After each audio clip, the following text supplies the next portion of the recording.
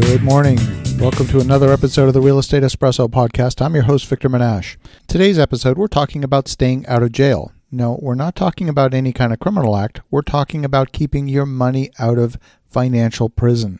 I was talking today to an investor who bought a property in the heart of downtown Toronto. As you can imagine, property in the heart of the downtown of any major city, whether we're talking about London, New York, Tokyo, Toronto, is going to be a very expensive property. And this investor's concept was to take the property, currently about 1,200 square feet, expand it to about 1,800 square feet, spending about $300,000 in the renovation, and making the total investment about $1.5 million. She then intended to take the property and put it on the rental market at about $5,000 a month. She's going to bring $500,000 in cash to the table and service the rest as debt. The problem is that $1.5 million property, even one that's earning $5,000 a month in rent, is not going to cover the operating cost and the debt service. This property is going to be negative cash flow. And whenever you have a property that's not generating positive cash flow, that's called a prison for your money. That $500,000 of cash tied up in the property forever until you sell the property, hoping, of course, that you can sell the property at a profit.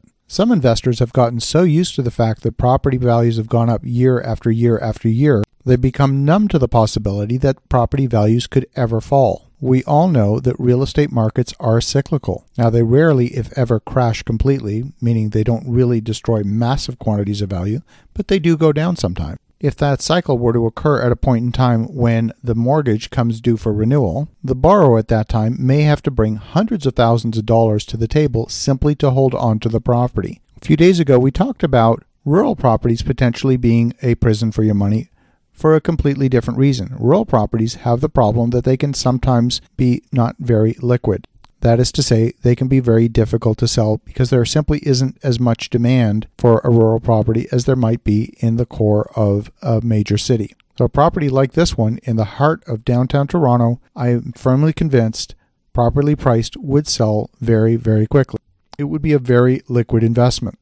But a liquid investment doesn't guarantee you're going to make money. At the end of the day, the numbers still need to work. And if you're going to be holding the property for a long period of time, you have to be able to handle the negative cash flow, if that's what you are setting it up to do, or you want to make sure that you're making an investment that's going to generate positive cash flow.